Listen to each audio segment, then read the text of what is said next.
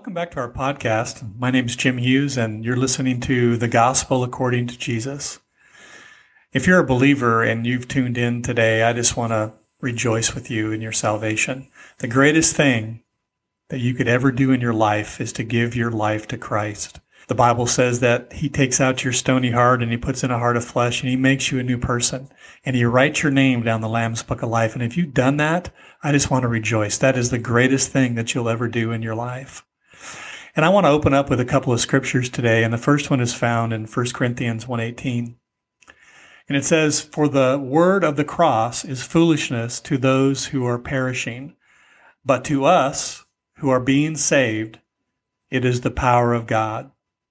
And then in Galatians 6:1-4, "May it never be that I would boast, except in the cross of the Lord Jesus Christ, through which the world has been crucified to me, and I to the world." And our theme scripture is found in Amos 8:11, and it says, "Behold, days are coming, declares the Lord God, when I will send a famine on the land, not a famine of bread or a thirst for water, but rather for the hearing of the words of the Lord." Listen, the world is thirsting after truth, and truth is truly found in God's Word. We see so many people talking about truth today, their truth, their own personal truth, but the truth is found in God's Word. Our podcast today is about the shade of the cross. Now, as we start talking about the cross, we're going to think about things that pertain to the cross and how it affects our lives. The cross is the symbol of Christianity and has been from the start. The cross is the key to your redemption. Paul says in 1 Corinthians 2:1-2, "And I, brethren, when I came to you, I did not come with excellence of speech or of wisdom declaring to you the testimony of God." Verse 2, "For I determined not to know anything among you except Jesus Christ and Him crucified." What is it about the cross? Why the cross? Paul says in Galatians 6:14, "May it never be that I would boast except in the cross of" what? The suffering, the agony, the death of Jesus Christ. Why did Paul say that? Why is he wanting to boast in something like that? Why do we see the symbol of the cross on every Catholic and Protestant church?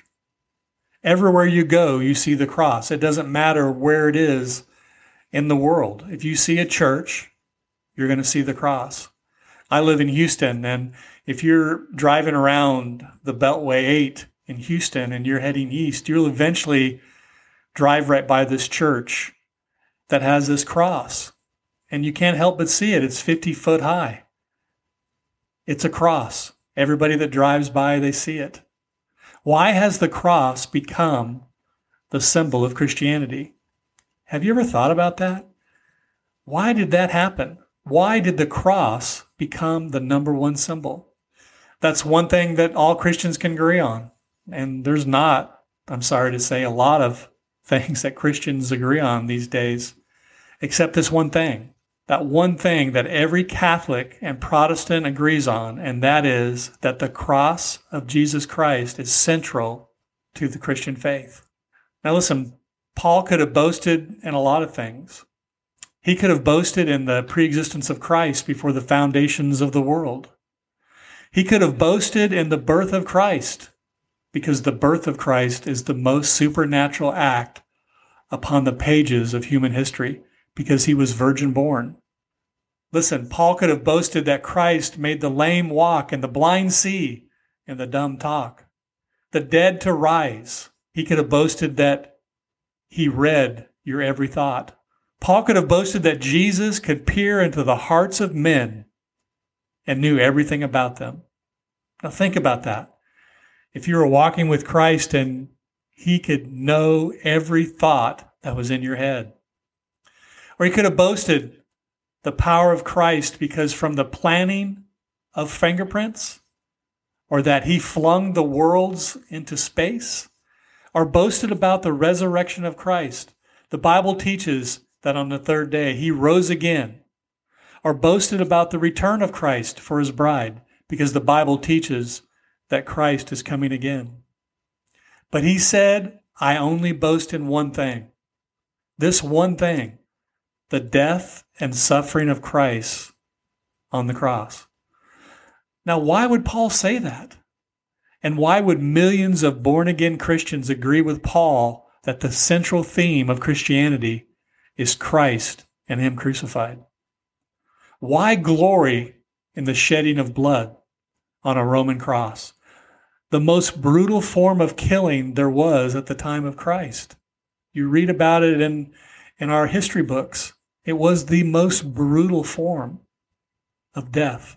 I remember when The Passion of the Christ came out and everybody wanted to see this, and I was a little bit concerned about it not really depicting what the scripture says, but I went and saw it, and I saw all the things that were depicted in that movie, and especially it showed the suffering in the most graphic form of any movie made about Christ, the suffering of Christ.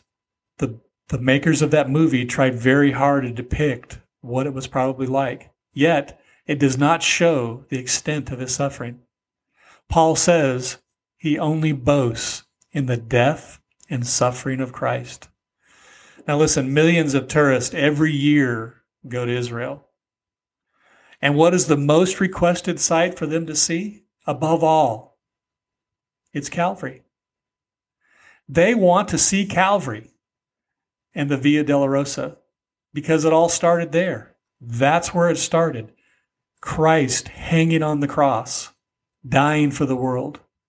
You will never understand the Bible fully. Now listen to this. You will never fully understand the Bible unless you understand that central in the Old and New Testament is the cross of Jesus Christ. From Genesis to Revelation, there is a crimson thread, and that thread has to do with the suffering on the cross by Jesus for our sins. In the shade and shadow of that cross, lives were and are changed. I remember back in 2018, a missions trip to Guatemala, and we had attended this church, and it was a great service. And after that service, we all went to the roof of this church, and on the top of the church, there was this cross. A number of us went up to the roof after the service and gathered around that cross. I noticed the shade and the shadow of the cross in front of it. And then there was this one missionary named Karina, and she was talking about what God was doing in her life and the supernatural things that God had done in her. The fact that she had come to know Christ and she had committed herself to Christ. She shared with us how she wanted to go to Mexico and be a missionary and then go to India and win people in India for Christ. I noticed in the shade of that cross, our missions team shared their hearts. Not only Karina, but a number of them did, of what God was doing in their lives, the supernatural things God had done in their lives, the humbling that God had done in their lives. I started thinking about how many lives are changed in the shade of the cross. I think about the sin of the world being piled up and laid upon Jesus Christ. Jesus took all of this on himself. You don't hear much about the cross and the suffering of Christ in pulpits today. It's a feel-good message that speaks nothing about what it takes to take up your cross and follow him. Listen, a lot of people wear crosses, but they don't bear crosses. I hear a lot of messages in pulpits today that don't deal with you having to give up something, but mostly about what God is going to give you. You have to understand that these preachers talk about how you can have your best life now. Listen, your best life is after you pass from this life into eternity. That's your best life.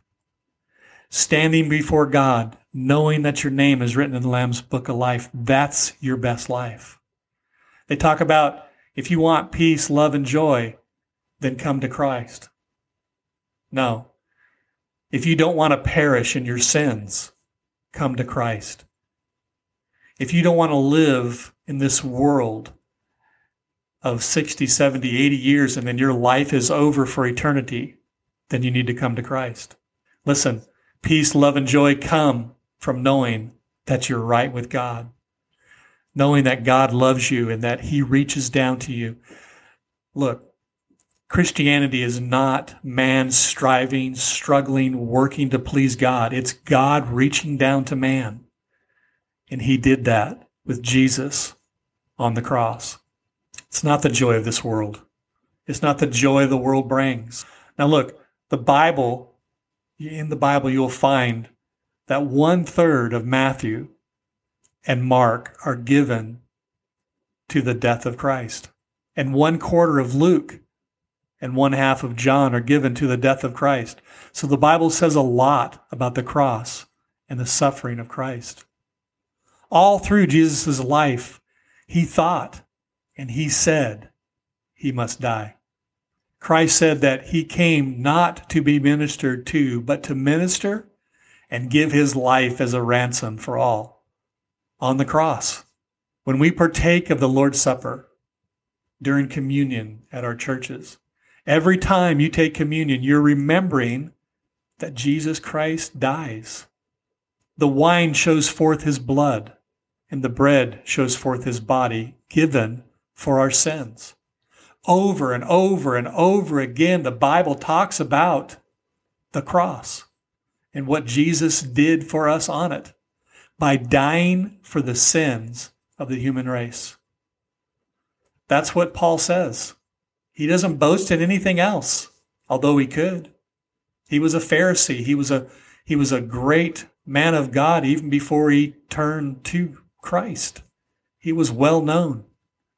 But when he boasts, he only boasts in the death, burial, and resurrection of Christ. Because without that taking place, we are all doomed. If the cross didn't happen, if Jesus didn't die, if he didn't go to Calvary, without the cross and Jesus hanging on it, we are all doomed. You see, the cross is the key to salvation. Salvation comes through the cross. Jesus hung on that cross. As the Bible says, without the shedding of blood, there is no remission of sins. The cross is where that shedding of blood happens that was spoken about in the Old Testament. The shade of that cross must fall on you. You must recognize that you're a sinner. Jesus voluntarily gave up his life on that cross for you and for me. You will need to look up at the cross, just like the centurion did in Mark 15:39. And when the centurion, who was standing right in front of him, saw that he died in this way, he said, "Truly, this man was the Son of God." The shadow of the cross fell on him, and he looked up and he recognized Jesus as his Savior. You see, the centurion stood in the shade of the cross and professed Jesus just like we have to do today. Are you ready for that? Are you ready to recognize that you're a sinner in need of a Savior? Are you ready to recognize you have broken the law and that breaking brings condemnation from God, total complete separation from him forever? Well, wait a minute, Jim. How do you know that I've broken the law? Well, the Bible says in James 2:10, it says, if you could keep the whole law and yet you made a mistake and you broke just one, you are guilty of breaking them all, and that guilt brings condemnation, total separation from God.